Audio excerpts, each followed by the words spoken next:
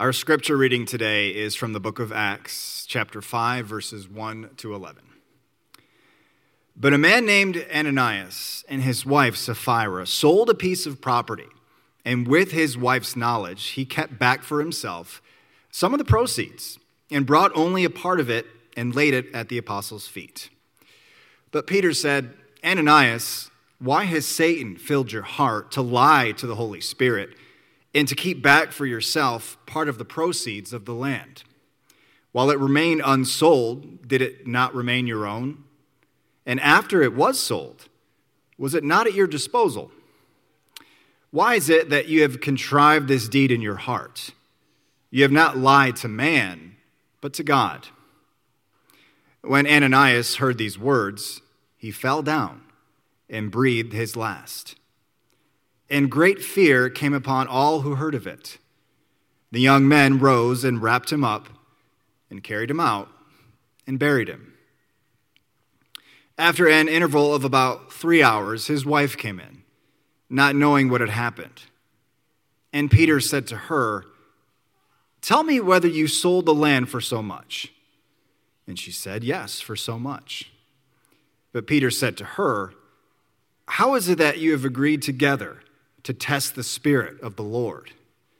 Behold, the feet of those who have buried your husband are at the door, and they will carry you out.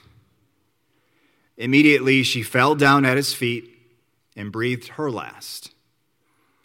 When the young men came in and they found her dead, and they carried her out and buried her beside her husband. And great fear came upon the whole church and upon all who heard of these things. This is the word of the Lord. Praise be to Christ. Well, thank you, Eric, for reading that passage, Ananias and Sapphira. What a text.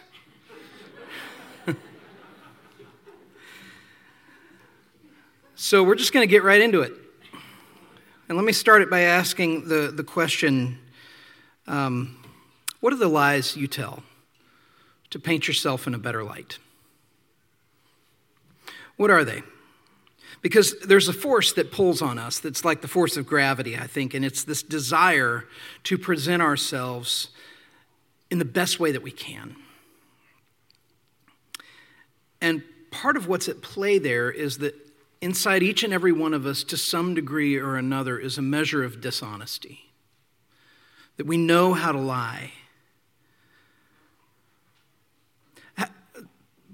How do we lie? There are 7 basic forms of lying. So if you want to know what the 7 are, here they are. There's the error. Error is a lie that is a mistake. This is where you believe that you're being truthful, but what you're saying is not true. Second is omission. This is leaving out relevant information. This one's easier and it's less risky because it doesn't involve inventing new stories. It's kind of a more passive form of deception. Number 3 is restructuring. This is kind of distorting the context, saying something in sarcasm or changing characters around or altering the scenes. Number 4 is denial. This is refusing to acknowledge a truth. The range here can be quite large in the sense that sometimes denial will be refusing to acknowledge something that's true to others.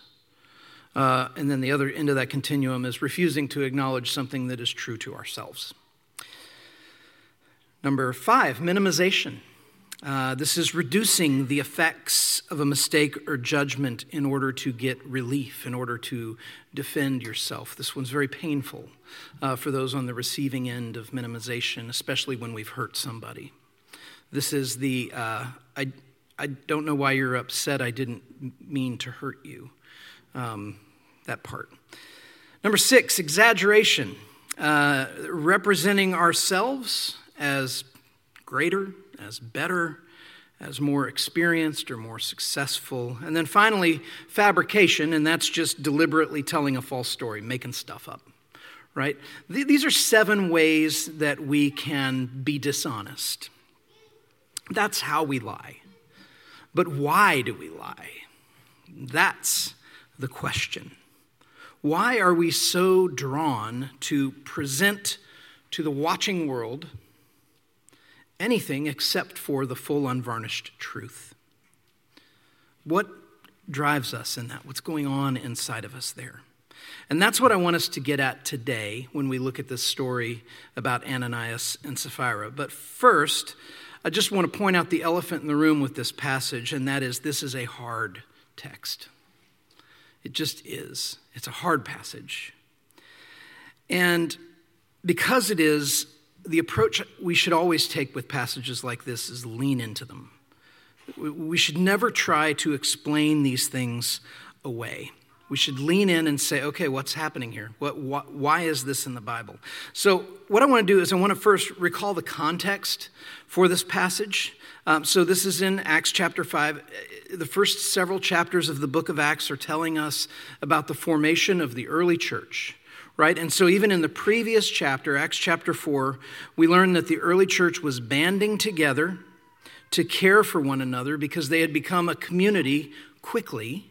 And it was a community that had needs. There were people there who were poor, who didn't have basic things that they needed for survival, and there were others who were well off, and they were coming together to pool their resources to make sure that anyone who had need, that need was met. And so that's what was happening. Mercy ministry was underway here in the early church, people caring for each other. And whenever that happens, whenever there is an opportunity to serve the poor, there is a temptation to try to make ourselves look good in the eyes of others because we're serving the poor. So we can even take our service to the poor and leverage it and spin it in order to really reflect well on us. It's a temptation to kind of steal credit for being great. And so I want to break this passage down and just kind of, how in the world do you even talk about a text like this? Because it's so unlike, it's one of the most terrifying passages in the New Testament. Because it's in the New Testament, right? So it's the story of Ananias and Sapphira, and what I want to ask is this story telling us that if you lie or if you are not generous, then God will strike you dead where you stand? Is that what we're to gain from this passage? I have to say, by right of the fact that I'm standing here, that can't be it, right? That can't be the point. Remember that the early chapters of Acts were written during a time when the Lord was doing a lot of things kind of at a heightened level. There were a lot of miracles and healings being performed. There were lots of manifestations of the power and the presence of God that were happening, and they were happening in order to establish the name of the Lord among his people. And so that's part of the context in which the Ananias and Sapphira story happens. Still, people died here. There's a part of me that would like to skip this passage. In fact, with RUF Sunday last week, we made the decision to cut one of the Acts sermons in order to let the RUF guys pick a passage that they wanted to preach on. And so I had the opportunity to cut Ananias and Sapphira. And I just didn't think that was the right thing to do, because this is an important passage for us to lean into. There's a part of me that would like to cut stuff like this and not talk about it. Although, if I'm being honest, I kind of love passages like this. Love preaching them. But then there's another part of me that would like to kind of soften the passage by apologizing on God's behalf for, what's so funny is I wrote that down in my notes as a very sober sentence, and it came across as a very funny sentence. You just never know how these things are going to turn out, how these things are going to play in a live room. But There's a part of me that would like to apologize for God assuring you that these events are anomalies, but it's here, and I believe that God does not make mistakes. That's foundational to our faith. And so I, as your pastor, then have to repent of such tendencies because, as we're going to see, for me to want to soften or dismiss this text, especially, is in a way to share in Ananias and Sapphira's particular sin of living as though God is not aware, or worse, not holy. So what happened? What happened in this passage? What did Ananias and Sapphira do? Well, as church members, they did what other church members were doing, and that is they sold their possessions and gave the proceeds to the apostles, who used those funds for the work of the church. We read about this in Acts chapter 3 and Acts chapter 4. In fact, in Acts chapter 4, Barnabas had done the exact same thing. He had sold some of his possessions and laid the proceeds at the apostles' feet. Here's what Ananias did. He kept part of the proceeds for himself. This was not the sin. You know that? That wasn't the sin. The sin was not that Ananias kept part of the proceeds for himself. But as we see when Peter confronts Sapphira later, Ananias had lied, saying that the amount that he gave was the full amount that they received for the property. So what happened is Ananias and Sapphira agreed together to misrepresent their generosity in order to make their gift and sacrifice look greater than it really was. So what was the sin involved? It was when Ananias gave his gift, he led everyone to believe that he gave everything that he had gained from the sale, which was not the case. And it's this deception, not the amount that he gave, which led to God's judgment. How can I say that? You may be wondering, are you sure? I can say that because of the context of what's happening in the book of Acts. We read in other places, even at the end of the previous chapter, that people were giving, quote, what they had decided in their hearts to give. And so what that means is people were thinking through what their contributions to the church should be. Nowhere do you find a directive that people are to give all that they have. They are to give what they have decided before the Lord in their hearts to give. The apostles didn't decide this for them. And so Ananias was free to give whatever he wanted. Whatever he wanted. And he and Sapphira gave. And they probably gave a lot of money because they sold property. But what they decided in their hearts to do was to deceive people and to represent their gift as larger than it truly was. The pastor and theologian Robert Rayburn said it this way. He said, Ananias wanted to look like an especially good Christian without actually having to be one. I do that, just so you know. What happened as a result? Peter's response ought to chill us, really. Because he tells Ananias in verse 4, all of it was yours. This is my paraphrase, but he says this in verse 4. You can see it there. All of it was yours to do with as you pleased. You were free to give as little or as much as you wanted. But what you wanted to do was to contrive a scheme that would make you look more generous than you really are. And you wanted glory for that. And this deception of yours wasn't against men, it was against God. And then three astonishing things happen. The first is God strikes Ananias dead. The second thing that happens is at an interval of 3 hours later, his wife arrived and Peter confronted her asking, notice what he asked her, was this the amount you sold the property for? And she says, yes, that's the full amount. and then she dies. And the third thing that happens is a great fear comes over the people. A great fear comes over all who heard it.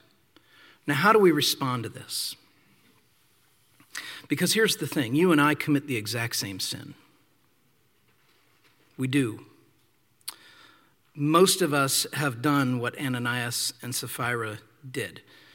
You may say, I've never done that. I've never sold property and laid the proceeds. Okay, but have you ever wanted to appear like you were more charitable than you know yourself to be? Have you ever agreed in conversation with others that Christians ought to be generous, as though generosity was your practice, when you knew it wasn't? This is what Ananias did, and we commit the same sin, often without thought or fear of God. What does this say about what we believe about God? It says we function as though he either doesn't notice or he doesn't care. And that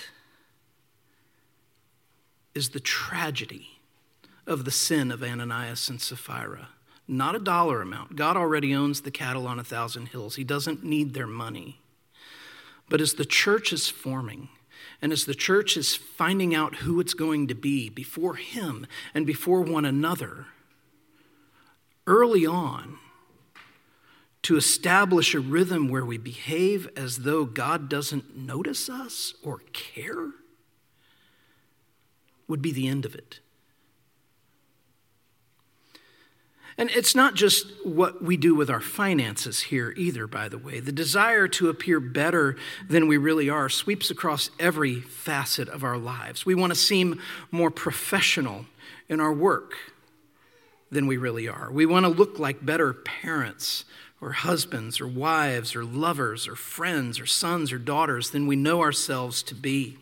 We want to appear more educated and successful and creative and industrious and prolific and righteous than we know we really are. And so we plan schemes to do this, and then we pull those schemes off. And most of the time, we get away with it, at least as far as anyone around us knows. So what are those schemes for you? As long as we're meddling in each other's lives, what schemes are you pulling off right now? What are the lies that you're telling to paint yourself in a better light? We're leaning in, right? This is heavy. There's gospel in this passage. And it's this: God is real. He's real. He's knowable. He's everything he has declared himself to be in his word. We're all tempted to try and paint ourselves in the best light possible. But the gospel truth is, the good news is, we don't have to. We don't have to paint ourselves in the best light possible. The truth is, God is very aware of everything we do, of everything we think, of every lie we tell, of every exaggeration and omission and misrepresentation and fabrication. He knows. He's aware of all of it. And what this passage is telling us, as a warning, but also as an invitation to grace, is that he's aware of all of that, and he is every bit as holy and mighty as he's ever been. And we need both of those things to be true. We need it to be true that God knows everything about us, sees it all, and that he is holy. God has not lowered his standard of righteousness, not one bit, ever. But for we who could not measure up, his son Jesus has met that standard for us. The God of the Bible, the God of today, is holy. He's holy. He knows all and he sees all, and our lives and our eternities are in his hand, and they are in no one else's hand, not even our own. And so when you spin the truth to paint yourself in a better light, it's because there's a part of you, some part of you that believes you have to have something else, that believes that you have to have the approval of others for your life to be worthwhile. You have to have the esteem and the recognition of others for all of the things that you sacrifice in order to be the person that you are. And what this does is it reveals something that we harbor deep down, and it's this belief that God isn't enough. And for some of us, we're so deep into this duplicity that if God were to break us free from it, if he were to set us free from the web of lies that we've constructed to live in, it would be kind of like a death. Because nothing would be left as it is. And so we're tempted. We're tempted to live as though he isn't real, and that our acceptance and worth in life must then come from the favor that we hold with other people. But there's only one assessment. There's only one assessment of our worth that remains for all eternity. There's only one opinion of us that lasts, and it's not your opinion of yourself. There's only one determination of our worth that's real for all eternity, and that is God's determination of our worth. And so what this text is calling us to do is to live as though God is real. It calls us to fear him. Not like we would fear an intruder, but a reverential fear. It calls us to fear him. And this was the effect that what happened to Ananias and Sapphira had on the early church, as it should for us. It's why I dare not soften the passage and say nothing to fear here. Ananias and Sapphira died as the result of their sin. They are the only two that we hear of this happening to in the book of Acts. Although, no doubt, countless others had committed and continue to commit very similar sins. But the writer of Acts tells us that as each one died, all who heard it were filled with fear. And that's important.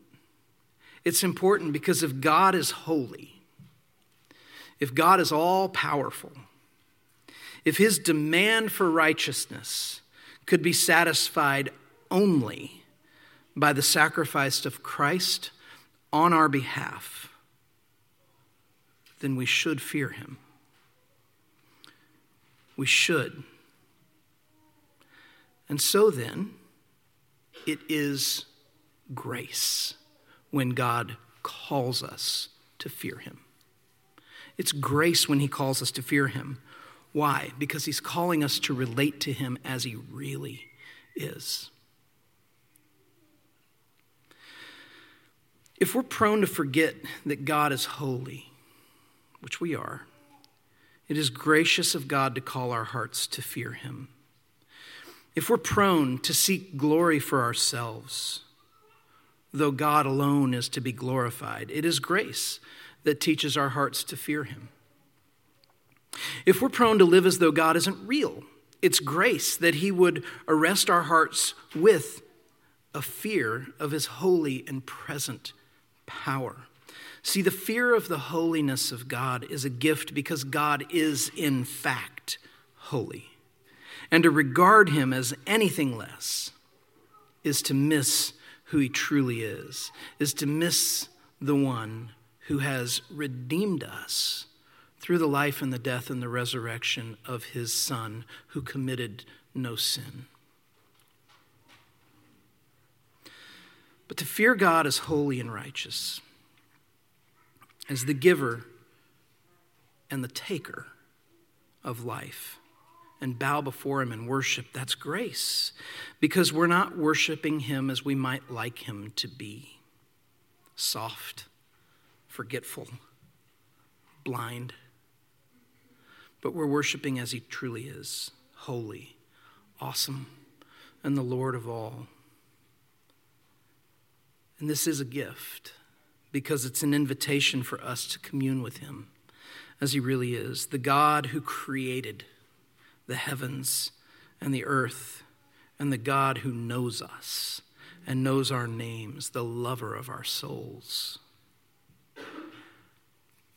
And so as we process a passage like this, may the one true, holy, eternal, loving, gracious God give us the freedom of a holy fear of him. Let's pray. Father, I confess that when I read a passage like this, there's a part of me that objects to the strength of your response, that objects to what appears to me, if I look at it in a certain way, an inconsistency, that you dealt with Ananias and Sapphira with a level of severity that you didn't deal with others. And yet, even as I say that, if I were to ask for that consistency, I would not be here. And so, Lord, forgive us for trying to make you into the kind of God that we want. For a God who's just kind of cool with whatever. And instead, give us a reverence for your holiness.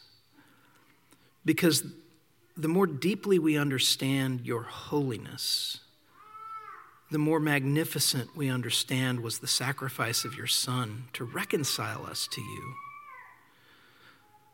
That the chasm was wide, hopelessly wide, if we were to save ourselves. But you have redeemed. Thank you, Lord, for calling your church early on to revere you, to remember your holiness, your watchfulness, lest the church slip into an entity that behaves as though you don't really pay attention, or that you're not even really real, but that we're just adhering to some kind of a social construct. Lord, even as I pray these things, I don't know the depth of what I'm asking. Asking us as a church to stand in awe of your holiness, to fear your name, to revere you. Lord, the ways that we see that happen in Scripture invariably cause people to tremble. On the Mount of Transfiguration with Ananias and Sapphira. Countless other places where your Spirit appears, where your presence appears, and people are just undone. Lord, as we are a church that loves to laugh and we have fun and we enjoy each other, may that never eclipse a reverence for the holiness of your name. But may instead the holiness of your name and the sacrifice of Christ be the cause and the reason for our joy. And we pray this in your name, Jesus. Amen.